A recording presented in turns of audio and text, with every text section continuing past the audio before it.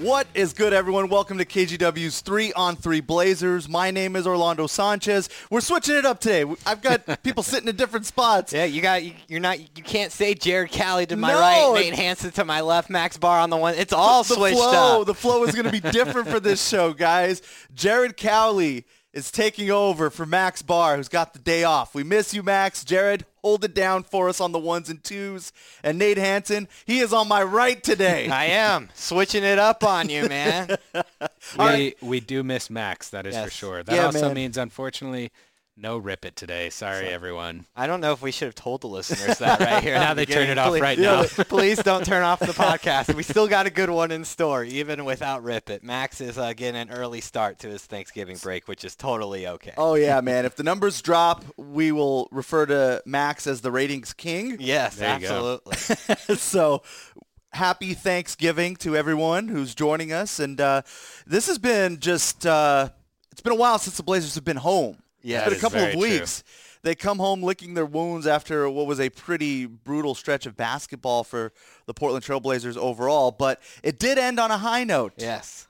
What did you guys think of the way Carmelo Anthony and the Blazers were able to finally win a game on the road? I mean, it was weird in the sense that everything after the San Antonio game was so bad on that road trip that going into the Bulls game, you're thinking no matter what happens tonight, there's no way as a Blazers fan or as a player or someone with the Blazers organization, you can feel good about this team when they come back to play Oklahoma City and Portland. And sure enough, they found a way to make us feel good at the end of the road trip somehow. I know I texted you after the game on Monday and said that was the most fun I've had watching a Blazers game since the very first night of the season when they played that thriller against Denver. Yeah, man. Like, it was entertaining basketball. It was fun to watch. Obviously, winning helps a ton, but it was just they looked in a groove. They looked in a flow. They looked like this is a team that had been playing together for 15 games already this year. And it was just we're so not used to seeing that this year that took me by quite a surprise, and it was a pleasant surprise at that. It was fun to see them having fun. As well. Yes. And seeing Damian Lillard out there cheer for Carmelo when he hit his big shot and had a dunk, and seeing the guys all rally together, they're hugging each other. Mm-hmm. That was something that I felt wasn't as visible in recent. And plain and simple, I mean, they've got to win for them to be having that type of fun. But I wonder if there wasn't a discussion privately about that type of stuff, because it was noticeable early on in the first quarter, even when they weren't winning. Because remember, they trailed by one at the end of the first quarter. So it wasn't like they were dominating immediately, but you could see the extra energy, the extra cheering from the bench, the extra energy just and intensity on the floor from the guys playing. It was noticeable right off the bat against the Bulls. So I wonder if privately there were some discussions had after the Cleveland loss, which may have been their most embarrassing of the year, which is a growing list of embarrassing losses this year. But they may have had a meeting after that, and they certainly looked like a different team against the Bulls. The tricky part for me is not allowing myself to get too swayed by one game. Against a pitiful team. Right. Against a very bad Bulls team. And I think that you'll see in today's podcast that I am failing at that effort. All right. Yes, that's what I like. I like enthusiastic, optimistic Jared back in the house, baby. Just think if we were having this conversation after the Cleveland game. Yeah. Oh, my gosh. This podcast would have a completely different tone. And while Jared may be super optimistic, I'm also going to tease. I think we're going to have a nice little balance here between me and Jared. I yet to know where you fall in the spectrum. We'll find out. Yeah, because I definitely was feeling some kind of way after the Cleveland game. I mean, that was brutal. I mean, I was even kind of opening up on Sports Sunday, which I rarely do, is dive into the commentary realm. But with John out, that was a brutal game to watch. So it's going to be a lot of fun to kind of talk about this roller coaster even over the last couple of games. But now the Portland Trail Blazers get back home. We finally get a chance to see Carmelo Anthony in person. I'm really excited to see what the energy will be like at the Moda Center. Yep. And it's just been a couple of weeks since we've had basketball here in Portland. So it's going to be a lot of fun.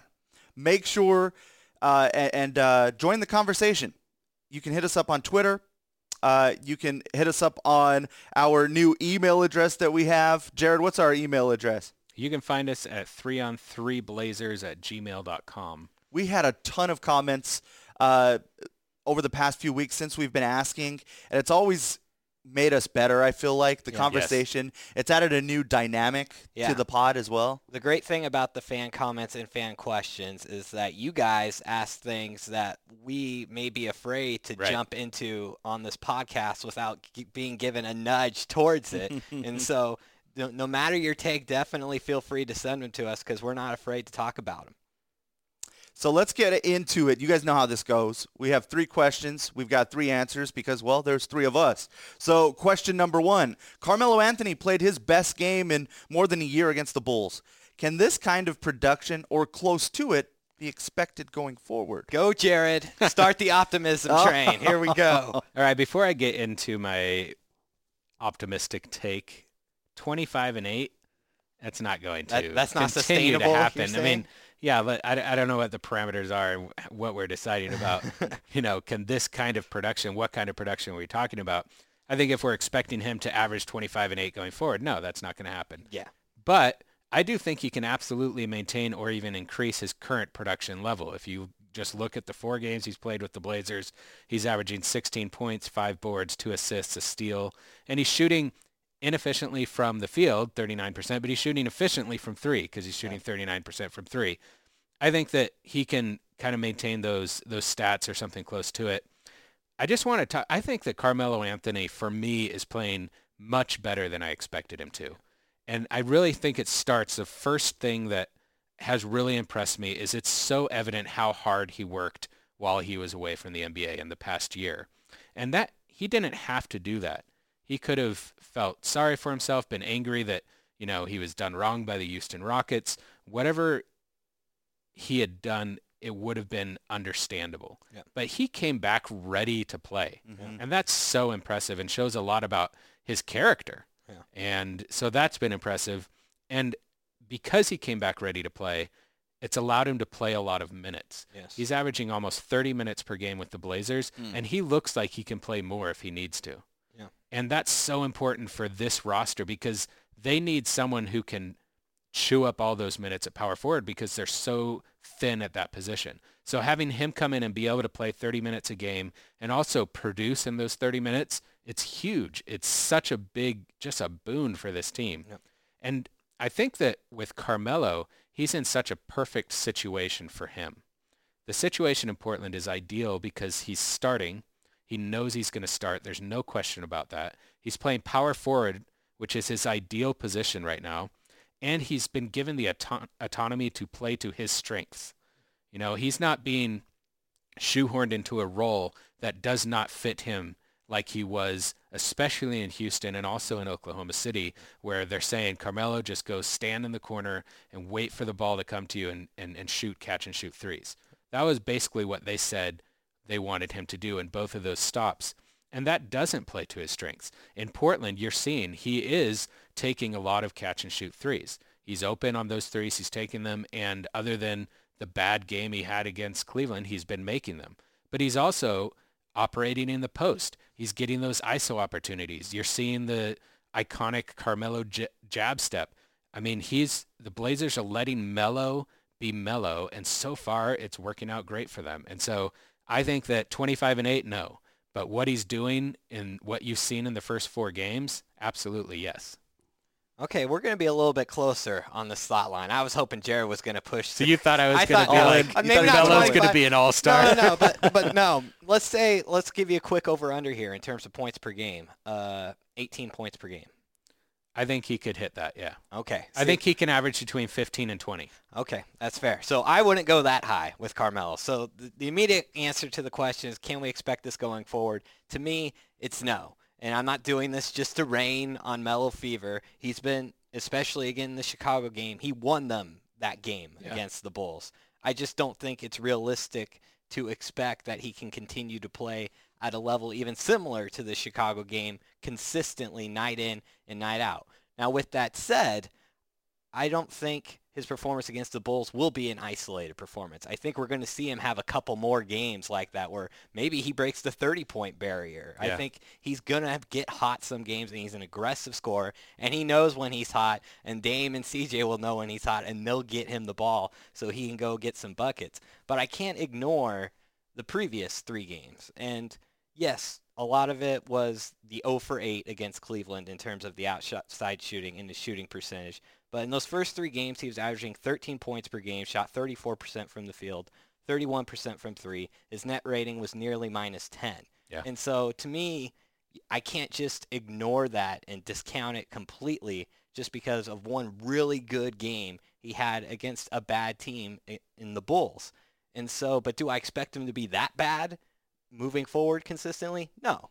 I think he's kind of going to be right in between what we saw against the Bulls and what we saw when he first joined the Blazers, was thrust into a roster with teammates he had never even met before until hours before the game against the Pelicans. I think he's going to be right in between there. I think it's realistic to expect he can average 13 to 15 points per game and shoot 40% from the field. That's what he averaged at Oklahoma City and Houston.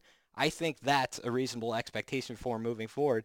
And although that production may not be as high as Jared thinks he could reach, that is still a major step up from what they're getting at the power forward position before bringing on Melo to this train. So I have a follow-up question for you. I mean, I think he could average between 15 and 20. Yeah. I think 15 is more realistic for me. Do you think I think I said, yeah, I could see him averaging 18. Do you think it's a possibility? No. Okay. No, I don't see him averaging 18 points per game. And also just Damian Lillard, like Carmelo Anthony's usage has been extremely high through these first 4 games. Even the Chicago game, it was much higher than CJ McCollum and Damian Lillard's. At some point, that's going to change, and Dame's going to have nights where he gets his, and CJ's going to have nights where he gets his. Rodney Hood will get hot for a night. Anthony Simons will come off the bench and drop 15 to 20. So to me, I don't think 18-point-a-game average is sustainable. Could you do it, every 3 out of 5 games? Yeah. But not on a per-night basis. Yeah, I don't think it's realistic just based on the amount of guys that need touches. Yeah. And I think that there's a concerted effort to make sure that Melo gets involved sooner rather than later, just to get him used to playing with these guys.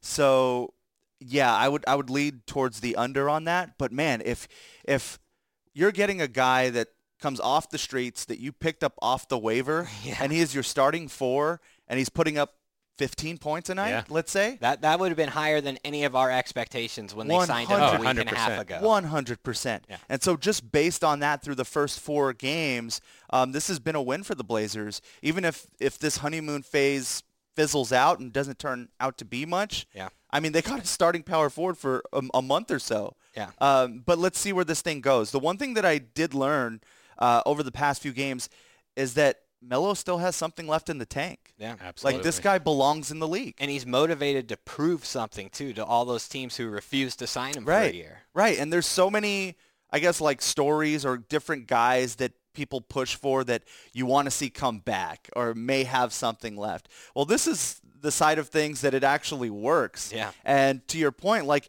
he's playing big minutes and could play more. So I really like that. It's been a great fit to your point, Jared, about just how the dynamic with the way the Blazers want to do things. And he's like the nice piece that fits right into that offensively. Yeah. There's still a lot of questions on how he's going to impact this team when the shot isn't falling. Yeah. We may have seen it against Cleveland. Yeah, and we all know what happened in that Cleveland game. Exactly. Like, it wasn't a good story.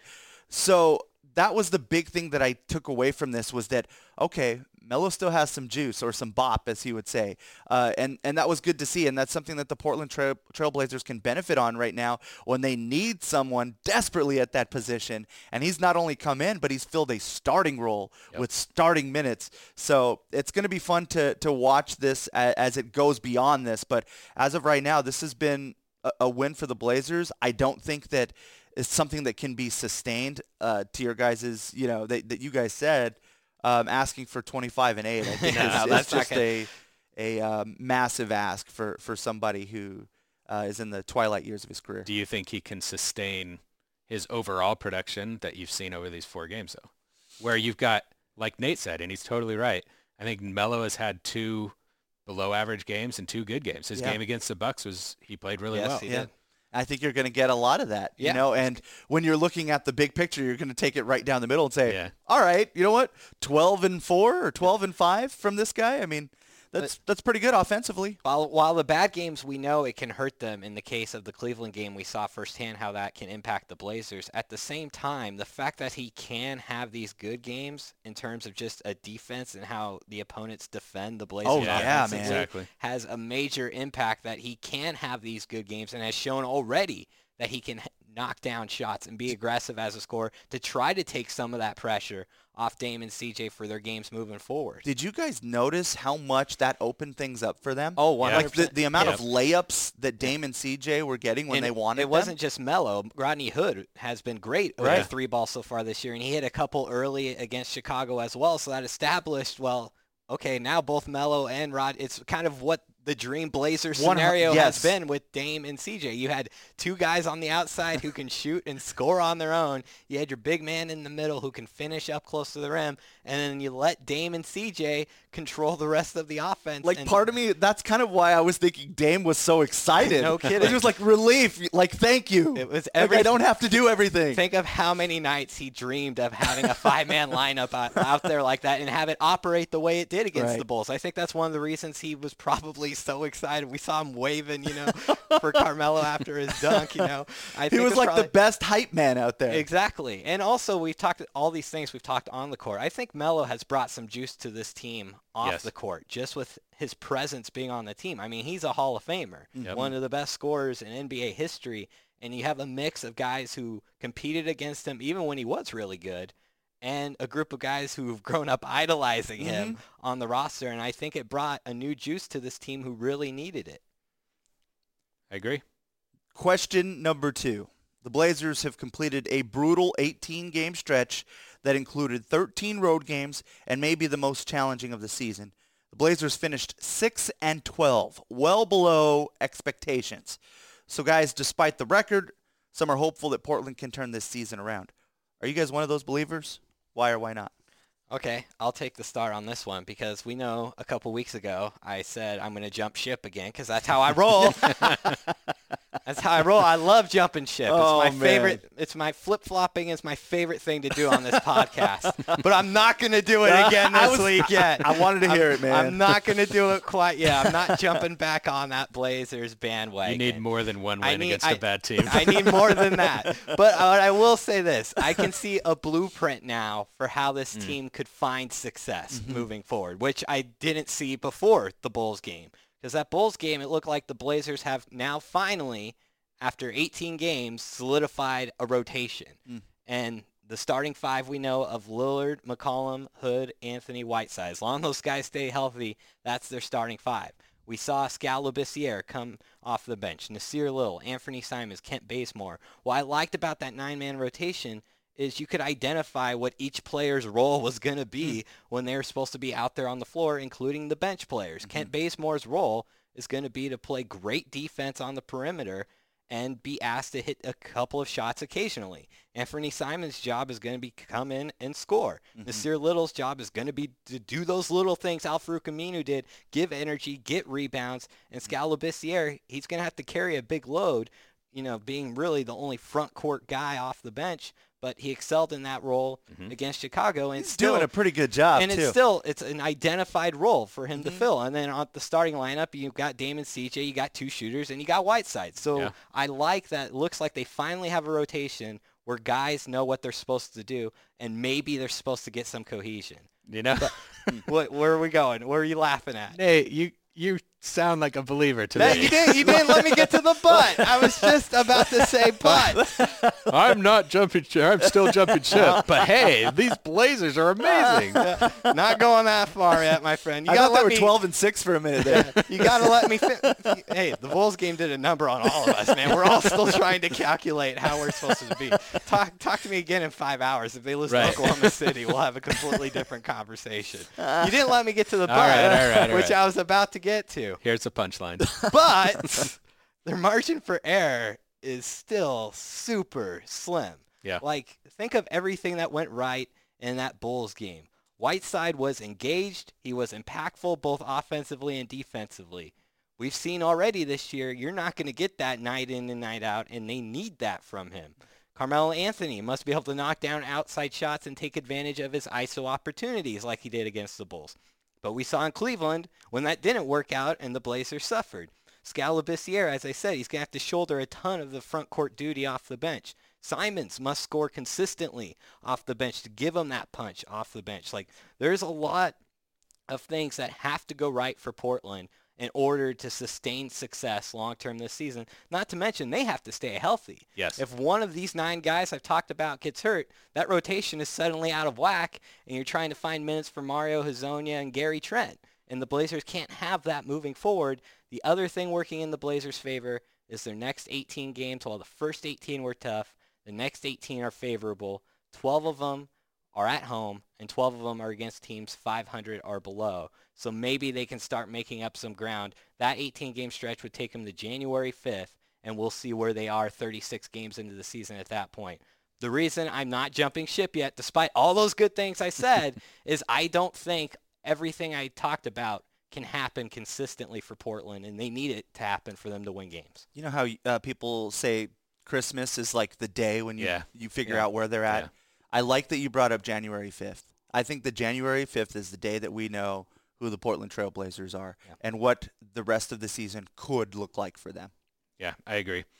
So I am still a believer. Of course. Yes. Shocking. Yeah, it's not a surprise. I don't think did you ever stop becoming a believer at any point? Just curious. A little bit after the Cleveland game. Okay. I think if they had followed up that Cleveland loss with a loss to the Bulls, I would have jumped ship. Oh, we all would be. Yeah. If they had lost to the Bulls, we would. That would have been it. Yeah, you would have heard none of the good things I talked about for 3 minutes. I think that the thing that was interesting for me with the Bulls game is that was the first time we'd seen this iteration of the Blazers healthy and all playing together. I mean, they've had so many injuries, and it's not just been Zach Collins, and obviously they've been without Nurkic. It's been all these other little injuries that have, like you said, Nate, they've forced guys who should not be playing into prominent roles. Yes. And that's, I think, been the biggest reason they've been so bad. And let's not sugarcoat it. They've been really, really bad. Yes. This has been a very bad basketball team up to this point. But they showed something in that Bulls game. And again, it's one game and it was a bad opponent. But they did show something. They showed a blueprint, like you said. They're back home now. 12 of their next 18, 12 of their next 16 are at home. They look like they're as healthy as this roster can be right now at this point. Let's hope that continues.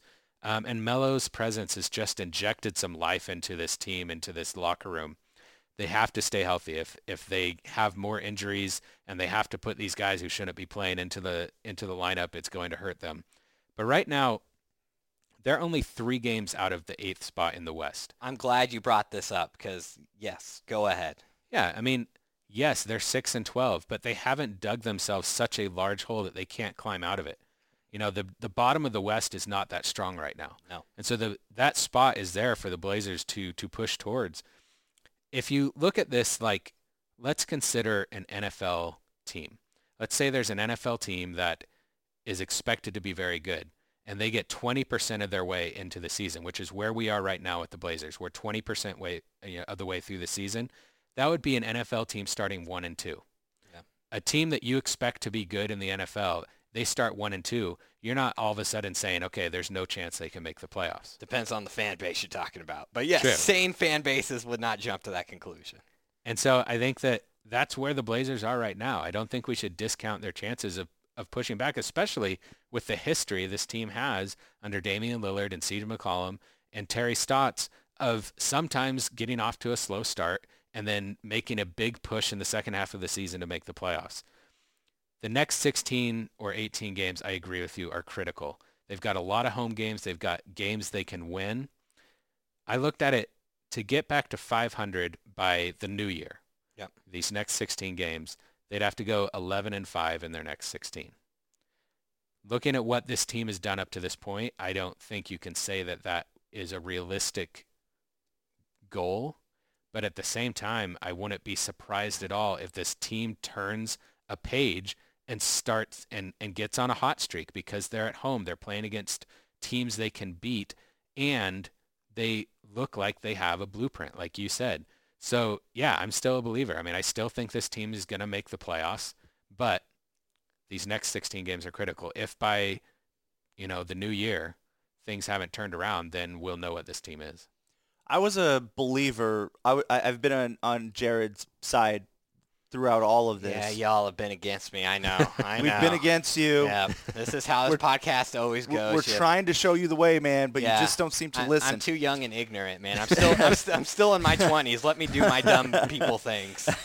But I will say doubt has started to creep in for me. Oh, yeah. interesting. After that Cleveland game, man, because I started to look at the schedule as, okay, where are my automatic wins? Yeah, well, when they can't beat bad teams, there are no automatic W's. Yeah, exactly. Right. Yeah. And that Cleveland game was the one for me that said, okay, I'm starting to view this team differently. That was the nail in the coffin? It doesn't take me off of the bandwagon. Okay. Well, there's still plenty of room on my ship whenever you want to come over, my friend. If I've got to pick a side, I'm still sticking to the believer side. I'm keeping 3 seats warm for you and Jared and Max. I appreciate that, man. I don't mind having a great seat. Nate has one leg over the rail on his own ship right now. I still don't believe that he has a jump ship. You think I only have half a seat over on my ship right now? Tries to reserve as many seats as possible. Yeah. But right now, man, that's the way that I've been looking at this team, is based on those games that I think that they should win versus the ones that they don't. And there've just been head scratchers to me. And the main thing for me is it comes down to, can these guys catch a break? Can they stay healthy for a little while? And Jared, that's what it is, man. It's the Zach Collins, Yusuf Nurkic, like those hurt, but it's all the little ones. Dame missing a couple games here, Whiteside missing a couple of games here. It's all of those. They can't find a flow because of that, because of the finding your true role on this team. They're having to be all over the place. And I think that that's affecting this team more than anything, more than play calling, more than just the way that they're functioning on the court. Is just like, you have to have your identity. You have to know your role. You have to understand who you are. And for a lot of these guys, they're still trying to find it or aren't able to be in that role because of these injuries. So I think that so much of that is going to play in the future success of this team moving forward, because we've seen what happens when 1 or 2 guys are out. It just cripples this team, and they turn into a bottom feeder in this league. One thing I thought about after the Bulls game, and while my butt was halfway back onto the Blazers ship, as you guys like to say, was, should we consider, assuming the Blazers can stay healthy moving forward, should we consider kind of like their first 17 games like their training camp and preseason type thing? Because they're playing like it, right? Yeah. Well, I mean, it hurts in terms of record, what they posted being 5-12 during those first 17 games. But think about what you spend training camp and preseason doing. You try to figure out rotations, where guys can play, what you want each player to do out there on the court. And the Blazers had that, but they had that with a different group than what they have, what they currently are throwing out there, and what we assume they're going to have with moving forward. So if you want to take it with that perspective, that okay, they went through all these lineup changes due to injury, due to underperformance, whatever it was, and now they finally have this set lineup like any healthy team would going into the regular season. We're moving forward with these 9 or 10 guys, and let's see how it goes. I think if you wanted to be optimistic as a Blazers fan, you could kind of take that perspective. And then you talked about just having the same 5 guys out there. I don't think it's an accident that on Monday, when Whiteside, Anthony, Hood, Lillard, and McCollum finally all started together, that was the first game this year all 5 starters scored in double figures for the Blazers. I don't think that's a coincidence. So there's my butt half back on the Blazers bandwagon moment. But this whole seems, it's not insurmountable because of the fact the other teams in the West that are at the 8th seed right now, Phoenix is 500 right now. Minnesota's the 7th seed, and they're only 1 game above 500. And do you guys envisioning those teams being much better than 500 by the end of the year? No. So maybe 500 is good enough to make the playoffs this year, where it wouldn't have been in the past. And if that's the case, I think you Blazers fans could reasonably see this team playing 6 games above 500 the rest of the way. I'm still not there to the point where I'm ready to say that's going to happen. I like what you said, Orlando, about can they catch a break? Because up to this point in the season, and the Blazers deserve a lot of the credit for how they've started, but they have also had every single thing go wrong. Yes. Everything that could go wrong has gone wrong up to this point. I mean, barring catastrophic injury to Damian Lillard or something. Sure. And so maybe they're due. Maybe they start to catch some breaks now. Maybe Carmelo is better than people expected. Maybe Hassan Whiteside is able to stay healthy and looks more engaged as he becomes more familiar with this lineup that they have now. I don't know. I mean, that's just speculation, but maybe the tide turns. Yeah, the one of the greatest, I guess, reasons to still be on the bandwagon and still a believer is the fact that time is still on their side. Yes. And this hole is not too deep to get out of. No. There are still 64 games left in this season. Yeah, and as you mentioned, 3 games. Yep. I mean, with 2 weeks left in the year, we'd be saying 3 games isn't insurmountable. We got 4 months left in the season. Long way to go. Long way. All right, as I've mentioned before, you can catch these answers on KGW.com. Question number 3, it's prediction time, guys. Nate, you want to get us up to speed on where we are record-wise for our season-long predictions? So last week, as you guys know, I decided to take a gamble. I said I don't think the Blazers are going to win both games against Cleveland and Chicago. And while I was right on that your theory point, was correct. Yes, I picked the wrong games as to which one they would lose and which one they would win. I thought they would beat Cleveland and lose to Chicago. The opposite happened. So my lead is gone. I'm not the leader anymore. Orlando, my friend, fresh off your Rip It victory last week, you are now the season predictions leader at 11-7. And me and Jared we're still only 1 game behind you. We're at 10-8 now so far this year. Very tight race. It's very close. So here we go, guys. The Blazers, they play 4 games before we record our next podcast. They've got a home game tonight against the Thunder, who are 6-10 on the season. Then they're at home again Friday against the Bulls, who are 6-12. Tuesday, they make the trip to face the LA Clippers. And then they're back home on Wednesday to take on the Kings, who are 7-9. Which games do the Blazers win? Which games do the Blazers lose? I'll start. So I think that they're going to build on their momentum from the Bulls game, and I think they've got 2 winnable games at home against the Thunder and the Bulls, so I'm going to pick them to win both of those games. Yes. I don't think there's the slimmest of chances that they would They did beat play the Clippers they played on the them, road. I mean, the Clippers have Paul George back now, but they Right. did play him very tough when they played him down there a couple weeks ago. And it is a TNT game. Yeah. I mean, there's a possibility, but I'm not going to pick them to beat the Clippers on the road. The Kings are the one that I really had to think about. The Kings deserve some credit. They started out 0-5, and they've won 7 of 11 since. They've had some good wins. They beat Portland. And it's a back-to-back for the Blazers. They're coming off that, it's a road-to-home back-to-back too. So I really thought about the Kings here, but I got to believe in the Blazers. I think that this is going to be a really hard-fought, close game, and I'm going to pick the Blazers to pull it out. You and I continue to be on the same page with our believer route on this, so it only makes sense that I also double down in the prediction category. So I believe this is a 3-1 week. As you said, 2 winnable games at home. And if our theory is correct on they can turn the tide, like this is the week that we have to see some evidence of that. And a 3-game win streak would be a pleasant surprise and something that the Blazers need moving forward. I don't see them beating the Clippers, but crazy things have happened before this season. But that's my take. 3-1 this week. Those crazy things that have happened, though, have all been negative for the Blazers. For the Blazers. I mean, generally not in the positive. Generally in the NBA. Oh, okay. Not involving the Blazers. Oh, okay, there we go. But crazy things have happened in the NBA. Like, who would have thought the Warriors would be at the bottom of the West? Whoever picked him to win the title is a real dummy. Man. I don't know who would have done that. So after risking it all last week and losing my biscuits, I'm going to go 3-1 also this week. Go the same exact route. Oh, you're so weak, dude. You're so weak. Sorry, I had to bring that sauce in here. Had to do it.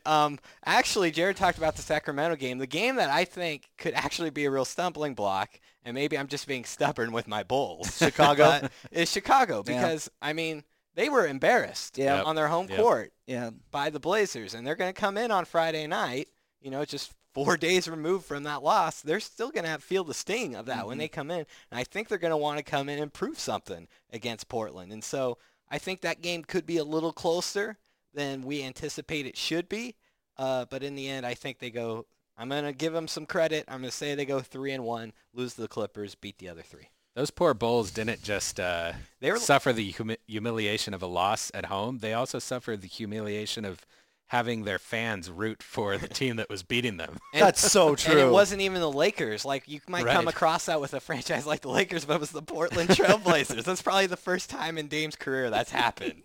They were openly cheering for Melo. Like, they wanted an encore with the way Carmelo was playing, and that game was so out of reach. They wanted him to beat the snot out of the Bulls. And he was the one who asked to come out 'cause Yeah. he was winded. All right, guys. This is a lot of fun here, and we've had a lot of success with this lately, and I've really enjoyed this part of it. I'm glad that Jared has been pushing for this to have other people reach out to us, and we have a ton of email from our listeners. You've got mail. 3on3blazers@gmail.com. Good work, Jared. Jared's producing today, Yes. so he's the one on the buttons and the bells and whistles. The button did not work. He's holding it Sorry. down, man. Let's try it again. Let's see. You've got mail. There it is. Nothing. It's a little. Oh, did you hear it? Yeah, Really? it's Yeah. a little. Yeah. It's a little quieter, but I it's didn't hear it there. in my ear at all. It's a little quieter, but it's there. So, yeah, we've We been need asking you, Max. for comments. Yeah, Max. Shout out to Max. You're doing a great job, Jared. No, thanks. But yeah, we've been reaching out to folks, and we've had a lot of success with it, and it's fun to get your perspective, your point of view. It's better than ours sometimes. I'm not ready to go all in. But let's start with Ben Finnegan on Monday, who emailed us and said, with the way Scal is playing, do you think that he would be a potential trade piece by the December 15th mark? This was a really interesting question because maybe I've had my head in a hole and I've just been amazed they continue to get this production out of Skal Labissière, but I hadn't thought of him as a potential trade piece. And we'll have to see where the Blazers are and what they would be interested in adding. But I'd have to imagine that, yeah, he would be a potential trade piece for them. You're not going to let Skal Labissière stop you from going and getting a starting 4 or a 3 if you're the Blazers. So, yeah, I would say he is. Yeah, that makes sense to me. I mean, teams are going to be the Blazers they have these big expiring contracts, but other than them being expiring contracts, it's not a lot of value. No. And so the Blazers are going to have to supplement that with good young players or draft picks, and I think you can throw Skal Labissière into that good young player role now. I mean, he's averaging 7 points, 5 boards, a block in like 17 minutes per game. He's a good role player. He's a good rotation player. Absolutely. And I was thinking about, he is young, but he's coming up at the end of his rookie contract. But he has a qualifying offer next season for $3.5 million, which means that any team that traded for him would have him on a cheap contract this season, and then they have his restricted free agency rights next season. So that adds even more value.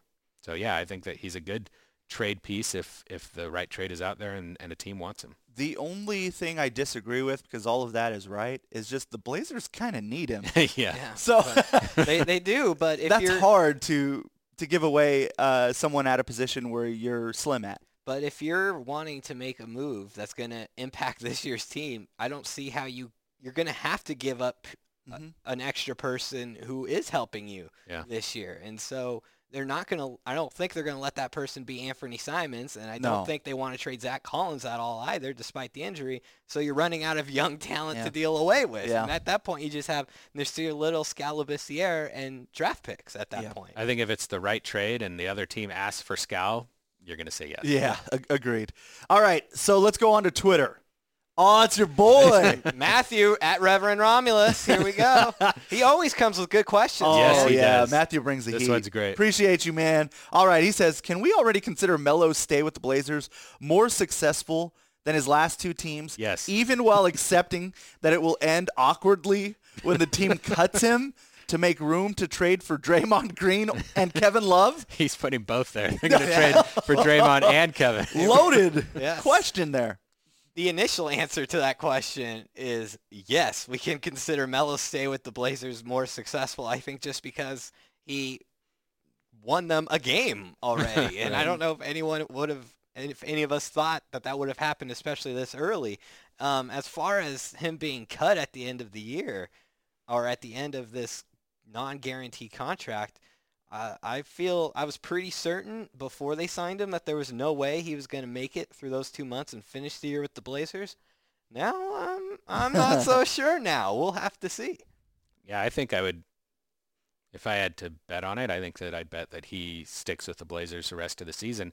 Let's say, I don't think they're trading for Draymond Green and Kevin Love, but let's say they traded for Kevin Love. He's a power forward. I think that he's probably going to start even over Carmelo Anthony. So does Carmelo Anthony moving to the bench work? I mean, I think that's a good question. But what if they move Carmelo Anthony to the 3? 3, yeah. You know, and he still gets to start? I think there's ways to make it work. If Carmelo Anthony continues to play at the level he's playing at now, there are ways to make it work even if they make a trade for another star. That's good stuff because when this first started, it felt more likely that this would end awkwardly. Yeah. With a ton of bad PR from the from fans that wanted to see Melo succeed. Yeah, it wouldn't be good for both sides in the end, we felt. Yeah. And so we're somewhat in a different place only after a few games. After a week. Yeah, which is super interesting. But this all could blow up and it could end awkwardly. Yeah. All right, great question from Matthew as usual. Gary Powell checking in on Twitter as well. Did the Blazers give Carmelo Anthony 00 to emphasize the amount of defense he'll be playing? Shots fired, man. That seems like the first time you've read that question there, Arlando. It didn't seem like you were prepared for what was coming at the end of it. Why don't you address it here right off the bat? I just didn't expect it to go that south, Yeah, man. that was a... Tell Gary. Did Nate send this in? Nate, No. are you Gary Powell? I am not Gary Powell. I told you. My goodness, I think we all knew what the Blazers were getting with Carmelo Anthony, right? I think we clearly stated there was going to be no to very little help on defense with this acquisition. So, I mean, it's not like it's a surprise that he's not, giving them great defensive effort. Well, he's giving them effort, but Right. just in terms of playing good defense, it's not a surprise that that's not happening. As far as the 00 goes, 7 was reportedly unavailable because that was Brandon Roy's number. And Carmelo wore 7. And I told Jared, I could be wrong, but I'm pretty sure I think you're right. on Instagram, Yeah. Carmelo's been doing like a 007 thing, which I think is where the birth of the 00 comes from. Which is pretty cool, I have to say. Listen, Carmelo's defense is not good. We know that.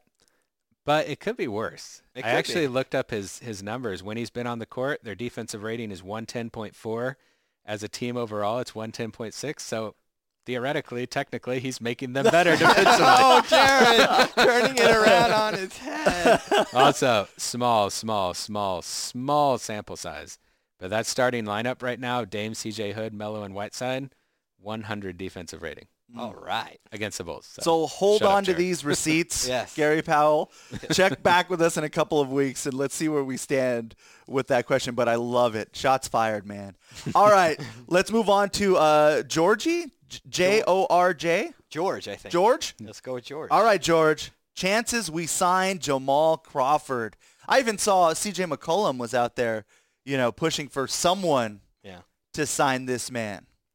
0, just because the Blazers, they don't need guard help. In fact, if Anthony Simons progresses this year, they may find themselves in a bit of a guard quandary moving forward.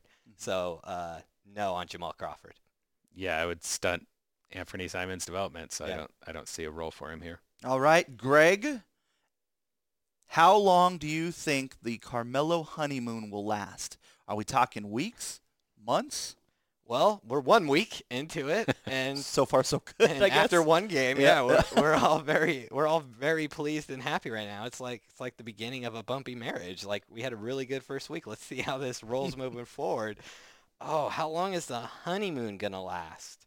I mean, unless his play just completely falls off a cliff, They need him. he's a good dude to root for. Yeah. Like, I mean, you saw that thing with his wife holding up the FaceTime phone with his son, his 12-year-old son. I mean, it's really hard not to root for this guy, especially since he was out of the league for a year. And the way you see it now, it's like, why wasn't he in the league? Yeah. Carmelo can still play. Yeah. I mean, it makes no sense. So he's really easy to root for, and now he's the Blazers underdog to root for. So, like, he's the kind of player that Blazers fans generally get behind. I mean, I don't know. I'm gonna say the honeymoon itself, because the honeymoon isn't the entire marriage. True. I'm gonna say the honeymoon lasts another week or two, just because he's finally home this week, so that's what the second week is going to be about. Oh, yeah. Getting to see him play for the Blazers in the Moda. So I'll give it another 2 weeks, and then at that point, if the team is still struggling, I think the honeymoon period will be over. Yeah, I'll take a month. Okay. I'll go with a month on this as well. But as you mentioned, like if there's any sign of him playing well or, just a good game here or there, the fan base here loves him. Yeah. Like this has been really fun to watch this quickly. It reminds me of how people really embraced Ennis last year. Yeah. Like Carmelo's turning into that, but you're talking about a Hall of Famer, a Yeah. future Hall of Famer here, and carries that star power that's probably arguably greater than Damian Lillard's. Yeah, I mean, he's definitely brought renewed interest Mhm. into the Portland Trailblazers. There's no doubt. Yeah, and at 6-12, the power of him playing well against the Chicago I mean, Bulls. Right. I mean, think Like we forgot about it. think for the night. about if the Blazers were 6-12 in any other year, no one nationally would be Mm-mm. talking about the No. Blazers, but people still kind of are nationally because of the fact that Carmelo Anthony's on the team, and now he has one really jaw-dropping performance under his belt.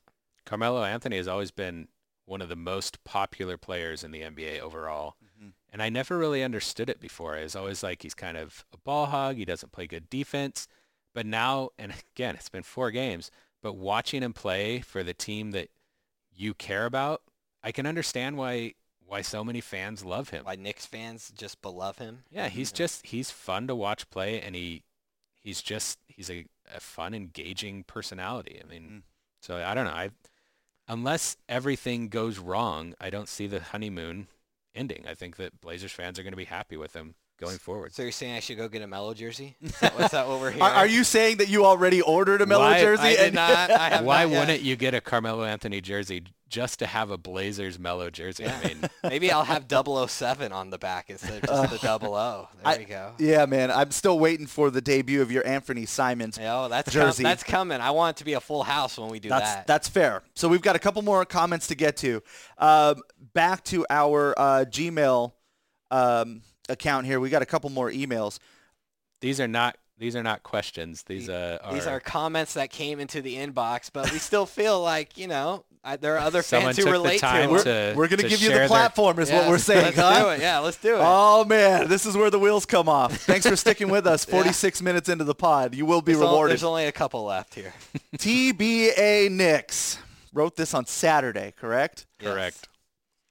TBA Knicks says, we are a gullible fan base. Carmelo is a Band-Aid and not a very good one. Notice how silent Damian is when the team is losing? Christmas is a month away, and Blazers need to start tanking and rebuilding fast. Nurk is better for next year, and Zach also. Man, you can feel this email had to have been sent after the Cleveland Cleveland Yeah, game I on feel the Saturday. pain in this You email can- as well. And at that time, it's a fine take at that time of night. Like, what were we all thinking on Yeah. Saturday Oh, night? yeah, man. Well, where were your thoughts on Saturday night? Well- I mean, maybe not in the full tank mode. I saw But- a lot of this stuff on Blazers Twitter after Yeah. that Cleveland Okay. game. This is very, It was lottery. The word lottery was starting to come up. Yep. Yeah. See, for me, I didn't have to think about it as much. It was like icing on the cake for such a bad local sports day Yeah. Yeah. because the Beavers lost, the Ducks lost. Like, it was just a really bad sports day for Oregon sports in general. So they kind of got a pass for me until the next day when I realized just how bad it was. yeah. Yeah. All right, one last listener comment. This one was sent back a couple weeks ago. I would say, is this a typo on the sheet? But that's the real No, date? that is when we first put the email together, and a few weeks ago we said, hey, send in your questions. This was the first one that came in, and it wasn't a question, so I didn't put it down on the list. But I think that we decided that if you take the time to send in a comment and your thoughts about the Blazers, we're going to give you the platform here, like Orlando said. Well, TBA Knicks set the tone here. Yes. So Well, can Bill Looney... Speaking of Knicks, that's part of this question. So Yes. go in. Bill Looney, On November 8th, sent this email. Thank you, Bill. with a new owner of the team in the near future, with Lillard's shooting attempts and percentage plus low assist totals a liability, trade Lillard to Knicks along with Zach Collins for 3 first-round picks, forward Julius Randle, Kevin Knox, and a point guard. When Nurkic is back, watch how much they improve with team basketball. No championship will ever come with the $50 million a year Lillard. There's a Heat. lot. There's some heat on There's that. a lot to unpack with that one. So first off, they're not trading Damian Lillard. in this hypothetical, if the Blazers don't win another game the rest of the year, they're not trading Damian Lillard after this season. I think Bill here is part of the very, very, very, very small minority of Blazers fans that do not like Damian Lillard. Yeah. That's what I take from this comment. And people have argued that he doesn't help in terms of team flow, but they've managed to make the Western Conference Finals last year. Now, when Nurkic is back, watch how they improve with team basketball. I mean, I don't know why you have to trade Lillard and then have Nurkic come back for team basketball to work. We saw it work last year with those two. And when Nurkic comes back, if he is able to be anything like we saw last year, that will be a huge lift for the Portland Trail Blazers. Now the last one, no championship will ever come with $50 million a year Lillard. Now that one, I think, has a little bit of staying power because that is a lot to put into one player. And I'm not saying the Blazers shouldn't have paid him that. Lillard deserves every penny he should make, and the Blazers pay him every penny he should make. But the rule of being able to pay players more with the team they're currently on and came up with seems to have backfired a little bit on franchises because in terms of salary cap, it does put you in more of a bind to build the team around that star player. So there may be something to that. It may be tough to build a championship contender around a guy making $50 million a year, but the Blazers had no choice. This was a no-brainer. Go and do it. Yeah, I agree.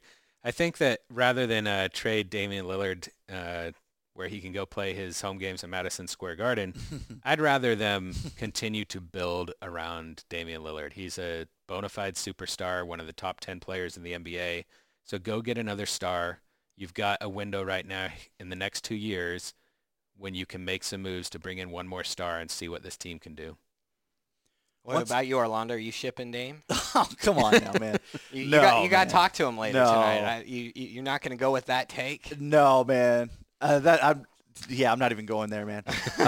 It's fun, like $50 million a year is going to be a lot for this team, but like right now, that's a non-factor. It is, and they're not to that point. This is not an issue right now. That's at the end of Dame's contract. They're not to that $50 million. Right, and would Bill feel the same way if he was making $35 a year? Like, I feel like he would be locked into the no championship idea regardless. That's a good point. And Damian Lillard, as you mentioned, is a bona fide star, and right now the best point guard in the NBA. Yeah. Because Steph Curry's out. You can make that argument when he comes back. What about Doncic, man? Yeah, he's a stud too. Yeah, that's a good point. But I'm right now incredible. At this point in time, Damian Lillard is on the throne. Yes.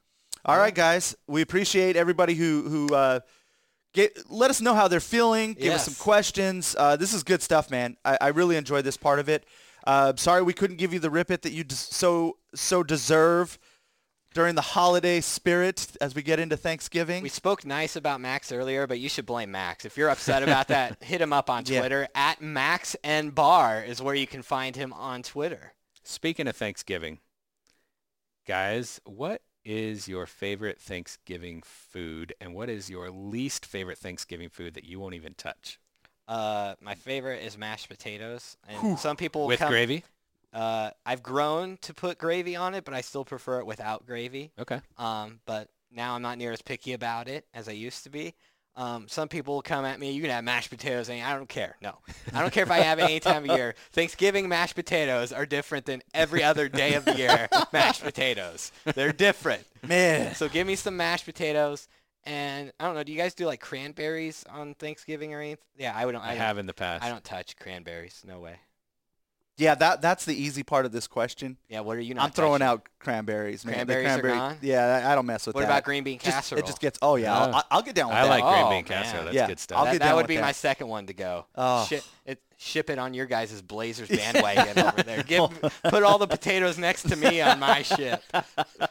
What about your favorite, Orlando? As far as the favorite, if mashed potatoes are definitely part of the star of the show for me. Yeah. But I discount it a little bit because I will have mashed potatoes throughout the year. So for me, I'm going stuffing. I love stuffing. Stuffing is so good. Yeah, like I could take stuffing over turkey. Yeah. So I'm going to go stuffing as the first part of your question there. How about you, man? So I think cranberries are fine. I can take them or leave them. I actually like after Thanksgiving, like a cranberry and turkey sandwich is good. But leftovers we're talking now. Yeah. We're getting into a whole new ball game. Oh, yeah. But my least favorite holiday food is sweet yams. Oh.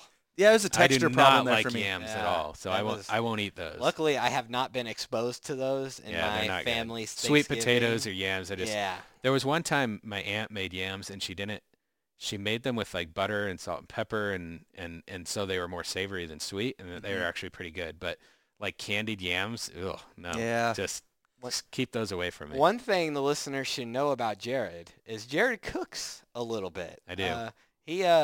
What was it? Not yesterday. It was Tuesday. So It was yesterday.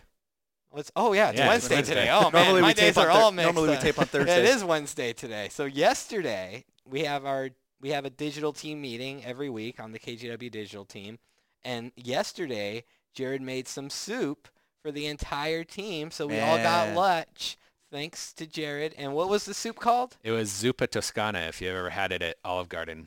Man. Their sausage and potato and kale soup. Yeah, It was really good. it was baller. So this is It was where like Anthony That's a Simon good compliment. status level right there. My favorite Thanksgiving food is definitely, and it's because I really only have it at Thanksgiving and Christmas, and it helped me get through a tough Blazers loss on Christmas last year. It's pie. Yeah. Give me pie, man. Do you care what I type love of pie? I like pumpkin. My favorite pie, though, is cherry. Cherry pie with vanilla ice cream. Do you Oh, do man. cherry pie on Thanksgiving? Oh, yeah. Okay. Cherry, apple, and pumpkin. well, we have to remember that during a skid, Yeah. a bad Blazers run. So next time they lose to Cleveland, if it's the game before the podcast, we bring cherry pie for Jared on to eat while we're doing the podcast. Because he's still a Blazers believer. He There is. you go. They Maybe- could lose to Cleveland 5 more times, and he would still be a Blazers believer. I It's don't gonna know be about that. a fun week, guys. I hope you guys have a happy Thanksgiving. Thank you guys for joining us, and we will be back better than ever. Where can people find you guys on Twitter? At @nhands_KGW. You can find me at Jared Cowley. And I'm at Orlando KGW. Make sure to pick up the pod, y'all. Give us a rating.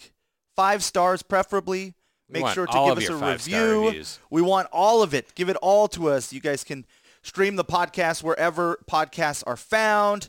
Spotify, Google Play, you name it. We are there. We've got you. And thank you to everyone who has jumped on board this year. It's been a lot of fun, guys. We'll run it back next week. See ya.